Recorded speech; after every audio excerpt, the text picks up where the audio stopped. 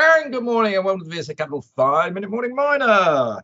It's January the 26th. The week is rolling on rapidly. Well, actually, I'm not sure that rapidly, but anyway. Ollie, morning. We've got you this morning, haven't we? Yep.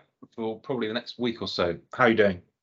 Yeah, pretty good. Actually, I thought I'd just comment this morning. Tin price has just gone over $30,000. It's slowly clawing its way up, isn't it? My sort of favorite commodities this year are gold, silver, copper, and tin. So nice to see tin going up. And there's still also, I know that Paul Rankin, he's a big graphite fan. There's a lot of chatter about graphite at the moment going on. So certainly a little bit of action coming into commodities again. Wouldn't you agree?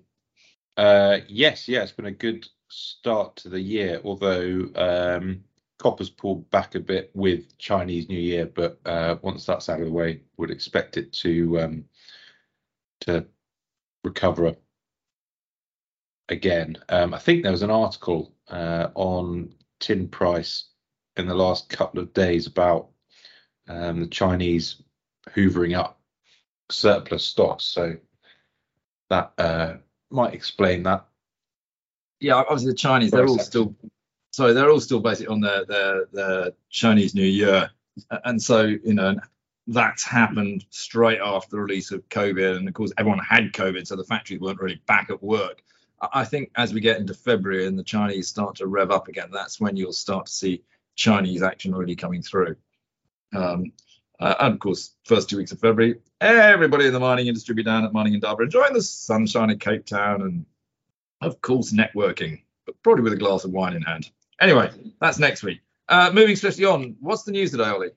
There's a couple of small company announcements, but there's an update from Anglo American highlighting that they're making progress on switching to an LNG fleet to cut their carbon emissions.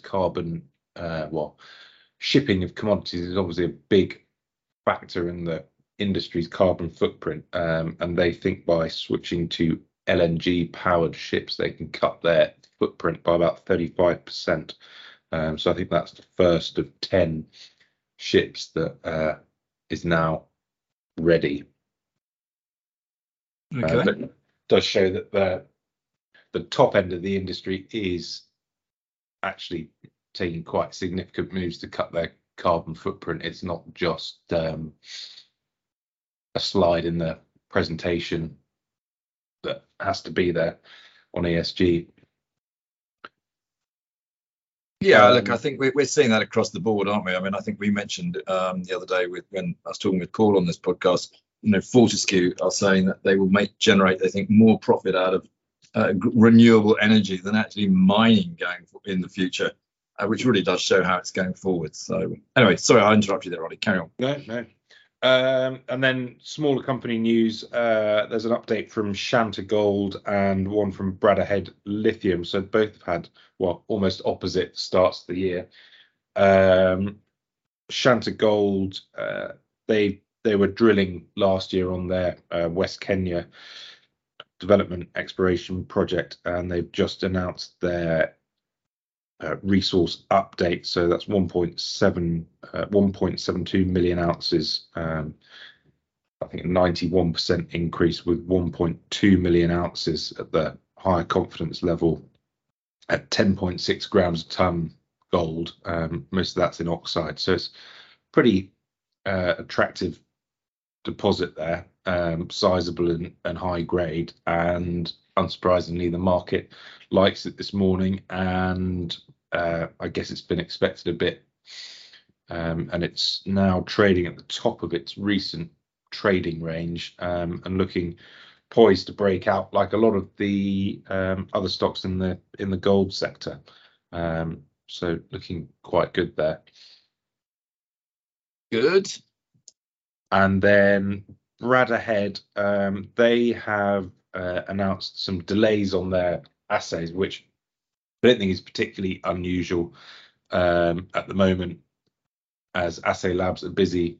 Most people have had money to drill, and so they're blocked up with backlogs. But that has, I think, led to a fall in the share price in the last couple of days. They have also started trading on the TSX. I suspect that's not necessarily a reason for it falling, but given that the stock hasn't really moved despite most of the lithium sector having a good Q4, that looks like a bit of an anomaly. And I'm sure those assays will come out in time anyway.